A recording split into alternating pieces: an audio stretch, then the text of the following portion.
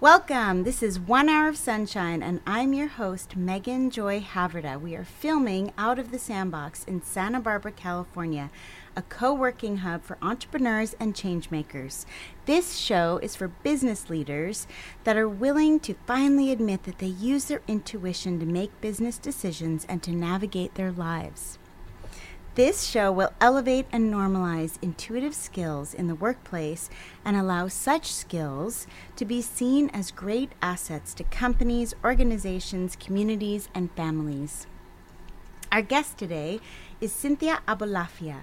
She's a yogini, a wife, a nutritionist, a mama, and she's the co-chair of Planned Parenthood's Gala. We are here together in Santa Barbara, California, and we've been friends for several years. I attend her yoga classes regularly, and she's phenomenal. So, when I asked Cynthia to be the guest on this show, she said, "But I don't have a business." And I said, "You have a family." That is the ultimate CEO job. Are you kidding me? So we will talk more about Cynthia in a moment, but every show we have an intuition of the day. And sometimes it comes to me far in advance, sometimes it comes to me the day of. And this morning, we both have children and stuff happens with kids, unexpected, unplanned, chaotic, messy. And in the middle of the night, I was changing all the sheets and washing everything because my son had a little accident in the bed. And I felt so much tenderness towards him. In prior to being a mama, I would have been annoyed, and it was disappointing, and it was aggravating, and it was inconvenient. But that motherhood love that allows you to be gracious at 4 a.m., if we could bottle that and sell that. So the intuition of the day is really looking at how you deal with disappointment or aggravation or inconvenience. It could be the 405 traffic.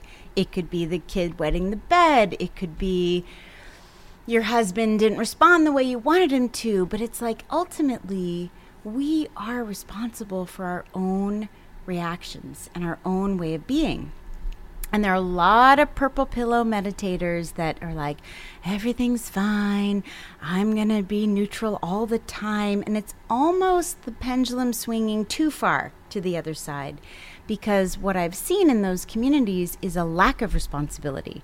So there's a very interesting play between I'm fully engaged in life, I'm fully engaged in my family, I'm fully engaged in my community, I'm taking responsibility for my own feelings. And I'm going to be present no matter what. I'm not going to purple pillow, meditate, check out, float away. And I would say the biggest thing in my life that has helped me come into my body and be present is motherhood. So the intuition of the day is consider how you deal with disappointment and not taking anything personally, yet fully taking responsibility for your life, feelings, and actions. So this woman, Cynthia, that is our guest today, is a complete master of this. I've been lucky enough to be her student in class for years. I've been lucky enough to be her friend.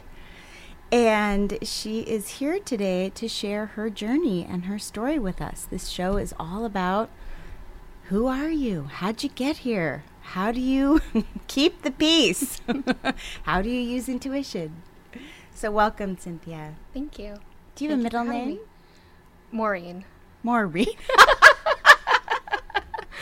Maureen. I mean, I'm from the East Coast. So Cynthia went to school on the East Coast too. She went to Tufts, so we have that in common, that whole East Coast vibe. But on the East Coast, we would say Maureen, I kind of tucked that one away. Yeah, okay. We'll just put that aside. So one of the things that I would like to start with for our conversation is when, as probably a young girl, when did you decipher the difference between ego and intuition? Will and guided intuition. What point in your life? What happened? Ego and intuition. Yeah. Like, when did you realize, oh, wait, I'm being willful. Oh, wait, I'm being guided. You know, even my son, he's 3.5. Yeah. We both have a son named Teo, which is really funny and awesome. Means divine gift, gift of God. Or just God. Or just God. But, you know, it's there's always a moment in people's life where they realize, oh, wait, I'm being willful and I'm being guided. And my young son, Teo, is saying now, without me triggering or languaging it at all, he's saying, Mama, my tummy says. He's 3.5. Yeah. So language between it's my body versus it's my mind or my feelings. Yeah. Yeah. It's great for kids to talk that way. I know. It depends on how you define intuition, I think. How do you define it?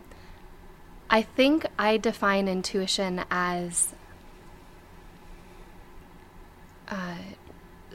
something that moves through you where there's an obvious message, but you don't really know where the border is between yourself and, let's just say, the other. And that can be body intuition or mind intuition or feeling intuition, but I think kids actually have a much stronger sense of that. Yeah. If you are going to define intuition as that thing that flows through. Yeah. And often with some kind of message.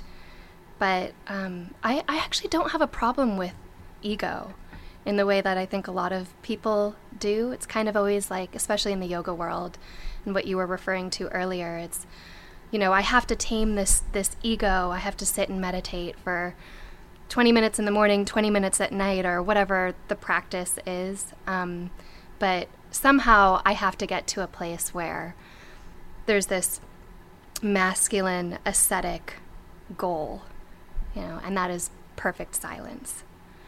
And for some people, that might be a realistic goal, but for most of us, especially those of us who look around and realize we have a family and a really chaotic life. I have so many pets. I feel like we bring more chickens home every day. That the ego shouldn't be something we fight against, nor the intuitive self. You know, they come and they go, and so yeah, I don't know that my life is so much a struggle between intuition and the ego. I think both are probably pretty healthy in me. But to your first question, the age-related question, obviously we all have many memories from early childhood, but one that I think relates is I have an identical twin sister, and when we were about 10, we had maybe you might call it a God moment where we just saw, wow, everything is one. Everything together. Is interconnected. Yeah. Or not even together, just kind of everything is one. So we created our own religion. We called it One because we didn't have any religious training. And so you could call that intuition, or you could just call that grace. You could call that something else altogether. Yeah. But yeah, in the yoga world, there's a lot of practices, practicing intuition, practicing oneness, meditation, practicing oneness, practicing this and that and the other. And there's a certain place where that doesn't achieve what we think it's going to achieve. Right. Yeah. Well, and before the show started, we were talking about ego, intuition, and essence. So when you talk about oneness and you talk about that one religion that you and your twin sister started when you were 10, that's, for me, essence. That's what I would call just complete connectedness. Like, there's not even a definition or a separation. It's just an awareness, and there's peacefulness, and it's graceful, and it's effortless.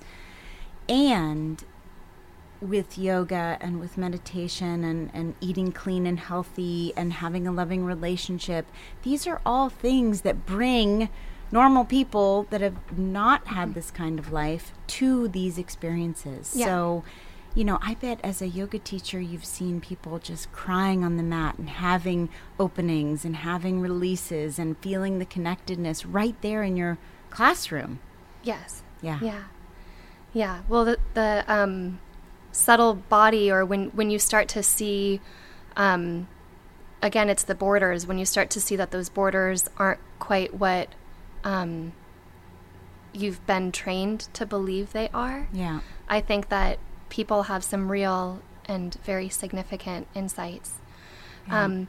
And to go to what you said earlier about your mama moment at 4:00 this morning. We could also call it the pee-pee in the bed moment. Unforgettable. Yeah, we don't know what's going to happen next. We don't even know what our next thought is going to be, or, Yeah. But don't you get the sense that everybody alive, in one way or another, is looking for love? Oh. In everything that they're doing. And for me, being a mom has actually been the most beautiful experience, because all of the walls that I have that I really keep secret, like the really secret walls that I have, like, I'm pretty good at the big walls, like those I can see, but like the really kind of hidden ones, those are the ones that get challenged when you're a parent, because those are the ones where it's like, well, can you deal with this? Because you have to. Yeah. And if you're coming from a place of love, and that love that's so big, then the answer is yes, and there's the challenge, Yeah. And because everybody is looking for love, I think that lesson, for me, in the broader sense, in the broader world, is, okay, so here I have my personality, and I happen to have a really strong personality with a lot of opinions. Not that I believe all my opinions, but they're there. They show up. They're still loud and really noisy and boisterous. Very loud. They're like right here. But, really meeting somebody in that language of love, and what does that mean to that person, whether it's a spouse or a child or someone in the world that you meet. We don't quite know, but I think there's always an opportunity to be kind. I can have my feelings, and I can have my my inner world, but I think there's always an opportunity to be kind, and to try to understand what is that avenue of love that person's looking for. Yeah, and you mentioned your husband. I've worked with men most of my life, and I'm kind of a tomboy, and I've watched you. I remember when you were committing to him, and now this journey of intimate relationship and children and trust and openness. And, at first you were like, I'm not sure about him. You were kind of like, brah, brah, brah. He doesn't fit my criteria of my spreadsheet. And he's turned out to be the most perfect husband for you. He's the most amazing human being Oh I've my actually ever gosh. met in my whole life. I feel like, to sound cheesy or something, I feel like I look at him and I say, well, he's definitely a Buddha. I don't know why he came back, but no, he's on par with my children as the most important person or thing in my life. Yeah. And actually, just his being is probably my teacher in a certain sense, just being who he is. He doesn't talk too much about it, or he's definitely not a spiritual person, but he only operates from love. What can I say? And when you see that over and over again, and in every he there's no relationship he has that he doesn't always approach it from kindness and love. Yeah. Well, and I was going to ask you, how has that intimate parenting, co-parenting, love, male-female relationship added to your intuition, to your essence, to your connectedness, to your grace, to your ability to chisel away at the inner wall that you thought, oh, nobody will find this one. I'm safe. It's pretty loud, actually, it turns out. I don't know. That's a really good question. I don't know. Because it's subtle over it's subtle. time. Mm-hmm. Yeah. Well, we've been married almost 11 years, and we dated before that for a few years. And so I think we were pretty much kids when we got together. Yeah. And so much of the growth we've done has been growth together. And for some reason, I don't know why, but we've managed to grow together well. But it would be wrong of me to say that I've learned certain things and we've, achieved certain things together. I have to give him more of that credit, just being who he is. I have been given the space to be my wild, feminine, windy self. Vata. Yeah. Sometimes I'm good. Sometimes I'm grounded. But sometimes I loop and it's a beautiful thing, but I can't give myself that credit for making growth. Well, and, something that is always on my mind in these conversations, most people that have been on the show have been from Santa Barbara. We had a major, major experience here. Like, we had Armageddon. And people outside of this area really don't know what we went through. I'm still processing. I was stuck in my town. I could not get out for food or water. And, we talk about intuition. I filled my garage with half a quart of wood and medicines and water and vitamins and food 4 weeks before it happened because I was sure. And, something about intuition, everybody has it in different ways. Some people can, read the stock market. Some people can feel what the kid needs. Some people can feel a natural disaster coming. So, for whatever it is, I can feel nature. Yeah. And we had that experience, and just to finish that thought, a day before the earthquake happened, that 5.4 off the Channel Islands, I bought earthquake insurance. So, but what do you say? Like, if I had gotten on the radio 4 weeks before our fire and flood and said what I was feeling, they would have locked me up. They would have said, "You're a crazy person. Like, what are you talking about? We're good. We have the best weather in the world. We're so happy. We're so comfortable. Don't be an alarmist."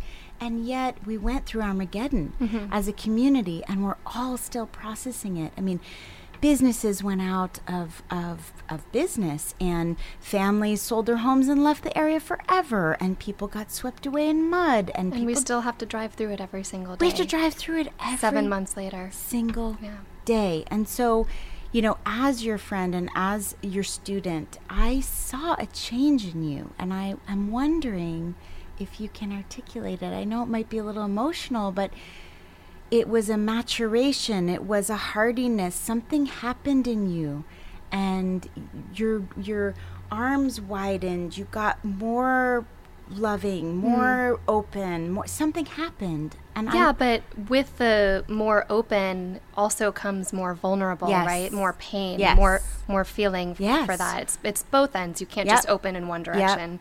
You open both ways. And the fire came up to our hedge, and I was never worried when the fire came through. I felt really peaceful and calm in my soul. And you're saying that you don't want people to think how wacky you are, but ta-da! We could talk about Kundalini experience, because I knew it was happening. I knew the mudslide was going to happen. Actually, I knew. My body knew. I'm sure you knew. And I knew 24 hours before, and it actually took out most of my street. I live up. It took out part of my property. Anyway, we were at ground zero basically for everything. Yeah.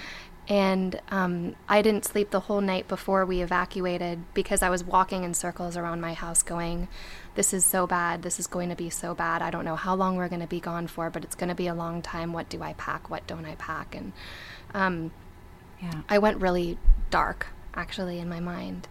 And I think that the biggest lesson I learned there was, when that happens and when it's your body telling you, my mind will fight that and say, I'm being unreasonable. We're just being asked to evacuate for one night. We only booked a hotel for one night. Of course, we booked the hotel down And ground zero number 2. That was a whole nother adventure. But yeah, I listening to that is, the communication's there. The message is there. Right. Do we listen to it? Do we not? And I think that my biggest challenge after that was that I didn't listen to that, and I only packed for like 2 days, even though I really knew. Yeah. It's a great example, though. Yeah. Yes. Yeah. So in that sense, intuition, I think, does play a role in our lives. But after that, yes, you can't.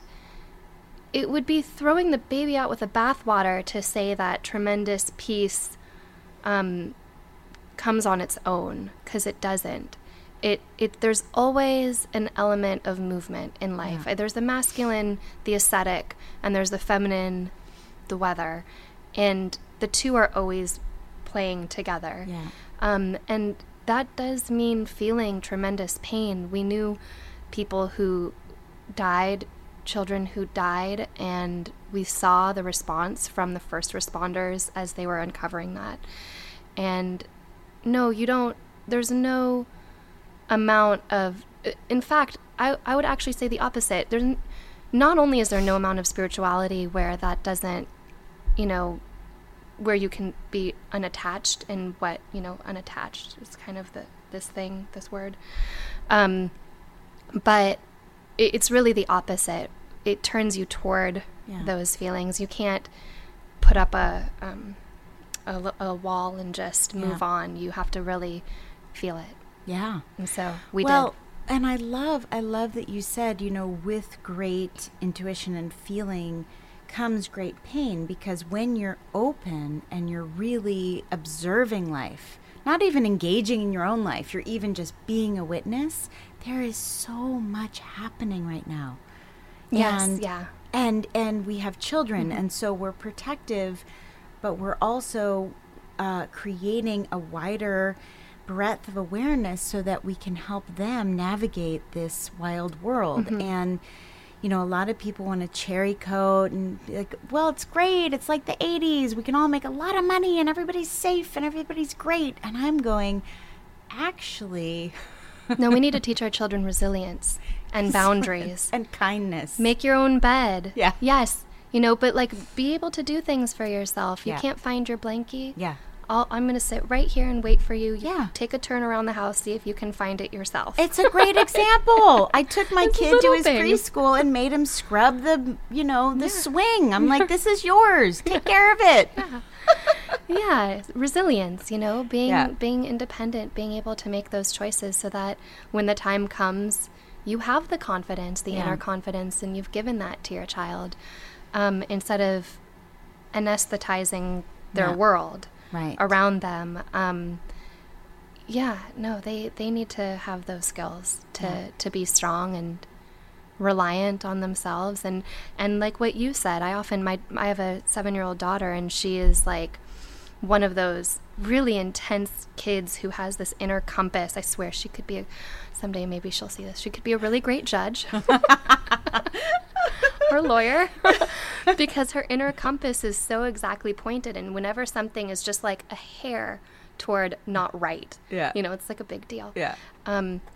Things have to be really right all the time. I mean, I'm a nutritionist, so I'm asking my son, is that organic or whatever, this and that, and she won't even eat something if it's not organic. So she's on the other hand of the scale. I'm like, you're eating that ice cream. You're going to eat that ice cream and enjoy it. Be Life part of only human experience.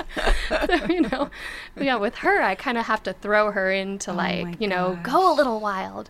But one of the things I say to her a lot is, it's better to be kind than right. Choose being kind instead of being right. You're always right. Everything she says when she gets mad at someone, or even me or her brother or something, she's always right. And I'll give her that. She is. It's kind of like she gets this look on her face. Well, that's because they did this. Okay. You happen to be right. Okay. However. You're right. But kindness is better. Yeah.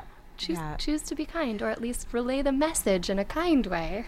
Well, and I've been reading The Wonder of Boys, and you have a daughter and a son. And there was a whole chapter in the book all about how we've over-individuated. You know, it's like we used to, as Americans, be so proud of our individuation and how we were going to make our own mark and make our own thing and make our own path. And we were the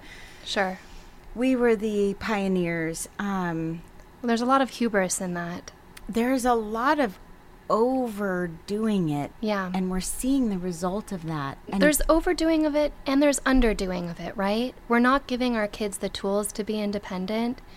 And also, as a community, I mean, look around us. Look at the news.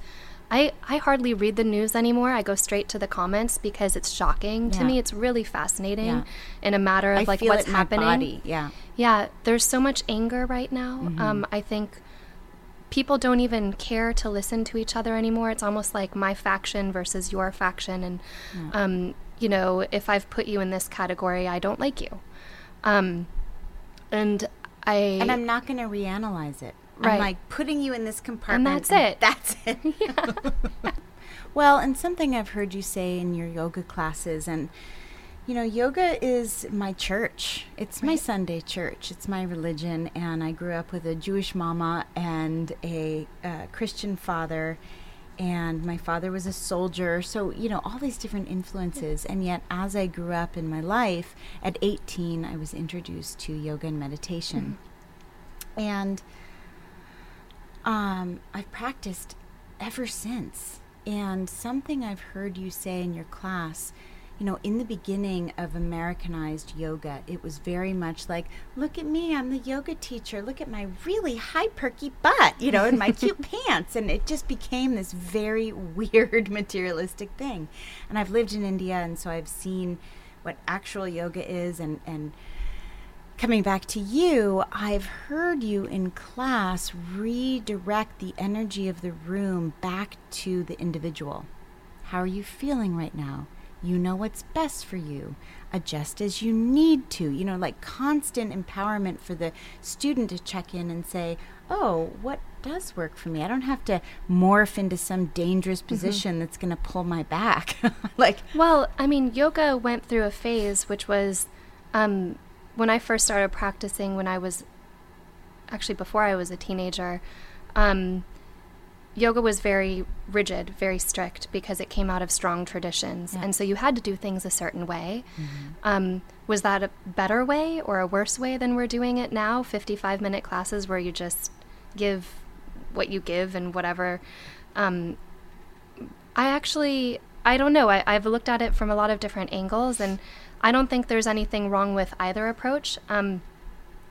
I think being really rigid, I am a detail-oriented person, so I love the fine details of the body and knowing where you are in space, only for the purpose of challenging that. Yeah. Know where you are so that you can say, like a scientist, is that true? Is that the edge of my experience? I don't know. But this modern trend of kind of vanity-based yoga, there's nothing wrong with that. There's nothing wrong with that. It's great. You know, if that gets somebody into their body, that's great. You know, if it gets them to love themselves a little bit more, even better. Yeah. But good point. Yeah, that it's okay. I think that it is one way of getting you, because we're such a vanity-driven culture, that if we can get through to ourselves from that doorway, it's not my preference, but it's great. If it works, it works. It's a gateway. It is. Yeah. And yeah, I've let go of a lot of, like, you know, pregnant woman walks into my class. Well, I used to know the whole script of what to say and what you can do and what you can't do. You're not allowed to do this. You're not allowed to do. I don't say anything to that person anymore, because having gone through 2 pregnancies, for example, I really wanted to twist my body. Right. It felt really good. Right. But like, if you told me to go into a standing forward fold, I'd be like, no, not doing it. And you can't make me. You knew what was best. We know. Yeah. And the people who are coming, and really it's attention. There's this one of the great spiritual teachers kind of our time is Nisargadatta Maharaj, and he says again and again and again, almost in every context, in any way that anybody asks him, attention, is liberation, attention. Not like practice meditation 30 minutes, not like put your hair in this way and your outfit in this. It's attention. Or not placating an Right. idea or an experience. Yeah. Yeah, it's attention. Where's your attention going? Yeah. Because where your attention is going is where your life is going. Yeah. And if your attention is moving with kindness toward yourself, then you've just taken a big step in reducing the violence in the world, because we're more violent towards ourselves than we are toward anybody else. Yeah. And that's where it starts. So at least I know that for myself. I know that when I'm hard on myself or violent toward myself, that's when I'm the most frustrated. Most, what am I trying to say? I triggered easier. Yeah. Yeah. Um, I was thinking hair trigger yeah, as you were yeah. pulling the word out. You know, just like, just the thing that makes you explode on your Yeah. kid or Yeah. explode on your husband, just like you lost it. Why did I just lose it? Yeah. Oh, because I'm having an inner battle. Yeah, yeah, yeah, yeah, yeah. Well, and so you grew up, we all grew up with, well, hopefully we all grew up with parents, but you had a very, very interesting father figure and a very, very interesting, loving, doting, attentive mother figure. And, you know, there's a very funny movie called Your Father's Daughter or something like that. And as I get older, I'm 43 now, I realize how much I'm like my father. Wow. And I'm wondering, is there that mother, you know, that child, the female child and father connection and the male child mother connection? I think my son is very much like me. Mm-hmm. And I'm very much like my father. Do you feel like you, even though you chose a very different path than your father, do you feel like You should interview him. Talk about businessman. That'd be fun. I would love to. He's a character. He is a character. He's a genius as a businessman. But you're a genius too. And I'm saying, even though you chose very different paths, you actually have a very similar operating system. Well, no, he does everything from the heart in an intuitive way. So do you. It's different. It's different. He's got that Turkish temper. He's pretty loud and out there. I'm kind of not. I'm a lot more like my mom. I'd rather read a book and talk about the analytics of the little things, and he doesn't really do that. But you know, yoga. This is actually kind of an interesting modern yoga question, because none of us are traditional yogis. Yeah. At least not really in America. Yeah. None of us are hanging from tree branches for 12 years. Yeah. You know? Yeah. So call ourselves what we are. We're modern yoga-like people. But I feel like, you know, children really help us be our best selves. And in you talking about your parents just now, you helped them become their best self, and they helped you realize who you are by giving you freedom. How are you actively cultivating their intuition, your kids' intuition, and at the same time really letting them refine yours? What is that process like? I think that's a few different questions. And so, first of all, they bring out our best selves, but they also bring out our worst selves. Absolutely. Right? Like that like last dangling string of tolerance self. Like, you're holding on by just enough. Very fine thread. And there's two places I've learned to speak to my children to encourage their inner intuition. One is my husband, because he works with kids, and he just is a natural. Yeah. He knows how to say things to them, and the questions he asks them are always open-ended, you know? And yeah, it's about building their confidence, their inner sense of like, okay, this is the way I'm going to choose to do things. And the second place is my kid's preschool teacher, and we just graduated preschool a week ago. So it's bittersweet. It really is. It's actually very sad, but also very sweet. And our preschool teacher, they both went to Harmony Preschool up here in Santa Barbara, and she's a genius with kids. I mean, she thinks kid, she speaks kid, and I actually would go and observe her for the first, when my daughter was only 2, and I was pregnant with my son, and I would sit there and just observe the way she spoke to them, because, and it's what you were saying about Teo, you know, that kid hurt your feelings. Did they hurt your feelings or your body or both? Yeah. So you start to teach them, these are the different parts of me that I need to honor. Yeah. And that's very valuable because we tend to live in this emotional, mental world, and the body isn't really part of that. But the body is part of everything we do. In fact, it's a compass. It's and an every antenna. emotion we have is the body, right? I hope that they're their best selves. That's all we can hope for, is that they're their best selves. Yeah. It's not like you reach that point in spirituality in your life ever where you're like, check, done. Right. I've been interested in non-duality for 10 years in what is this? What is enlightenment? What is waking up? And you never get to a place where it's like, done. I will never be neurotic again. Right. Ever. Teo I'll doesn't never say be bees. pissed again. Ever. He says ever.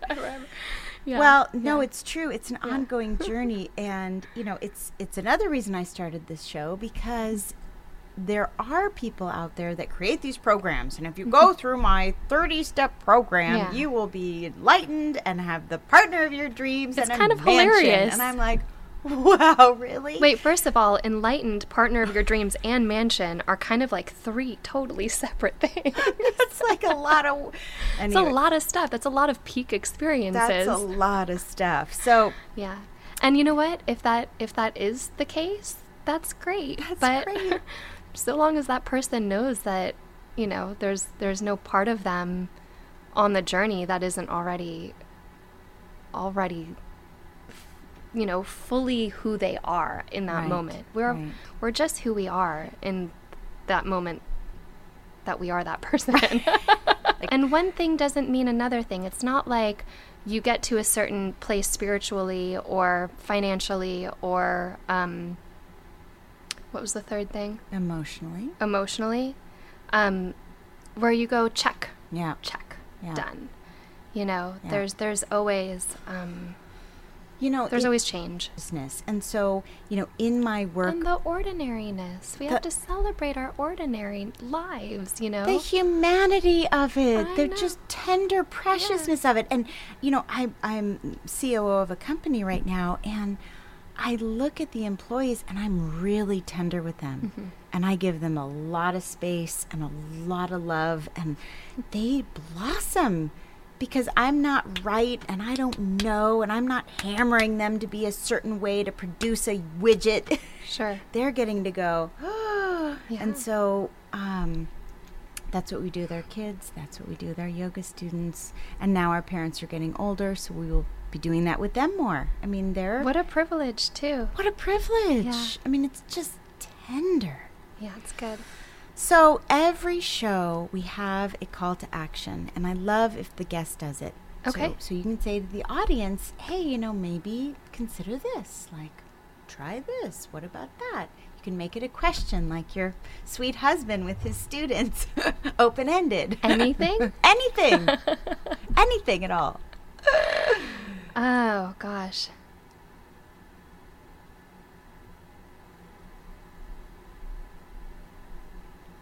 Okay, can you celebrate the next ordinary thing that happens as if it were extraordinary? Yes. And the crowd goes wild. That's a good one, my dear. We're always looking for these peak experiences, and they can come. I've had some. I've had a lot. And big ones, where it's like, what? Oh, I'm never going to go back to being the other way. You always go back to being the other way. And that's okay. That's good. Because we're ordinary human beings living a very extraordinary life in every moment. Yeah. And there's a lot to celebrate in that. In fact, I feel like the more I see that, the more grateful I am to have those moments. When I was driving through we have to drive through the disaster zone still every time to go home and back. And every time I drive through, there's nature that just came down. The mountain just came down on us, and it swept everything away. And boulders the size of fire trucks, really, some of them were gigantic. And to get that far down, what did it have to go through? And that's extraordinary, you know. There's, even in the middle of great chaos, there's a lot of, I don't want to say gratitude. Awe, maybe, yeah. It's alive. It's like, I'm here, you know, and I'm we're here, in this together. There's no like, Yeah. nature's over there. Yeah. And I'm going to go do my city life. It's like, no, we're in it. Yeah, and humans are the same way. We need each other. We do. We need that community. Yeah. And it would be fine to like go off and live your life in your little hermitage. But I think even the greatest teachers who have done that have come back out into the world. Yeah. And said, well, that wasn't actually it. This is actually because I was still there up on the mountain, me with myself. Right. We think we can go on a retreat so we can get away from ourselves. Oh no, there you are. Yeah. I really want to go to Esalen in a couple weeks just so I can get away from myself. You know, no, it doesn't work that way. No. Well, thank you. Yeah. Thank you for being here today. Yeah, thank you. Thanks for having me. Even though I'm not a business owner. Of course you are. Delete from the record. Every mama is a COO. That's true. And a CEO. And true. pretty much the CFO too, let's be honest. Yeah. So, special thanks to the Sandbox of Santa Barbara for hosting this and filming, and Neracom for the production and creative support and their amazing marketing and distribution experience. Bye for now. This is Megan Joy Haverda, your host of 1 Hour of Sunshine. We will see you in 2 weeks. Blessings. It did get hot in here, didn't it? Oh my gosh, that's why I bring that little micro filter. There's like a little air filter down there. It's like, I saw the beads coming on our lips. I know. I'm like, I'm sweating. Well, it's like a sauna. You are awesome.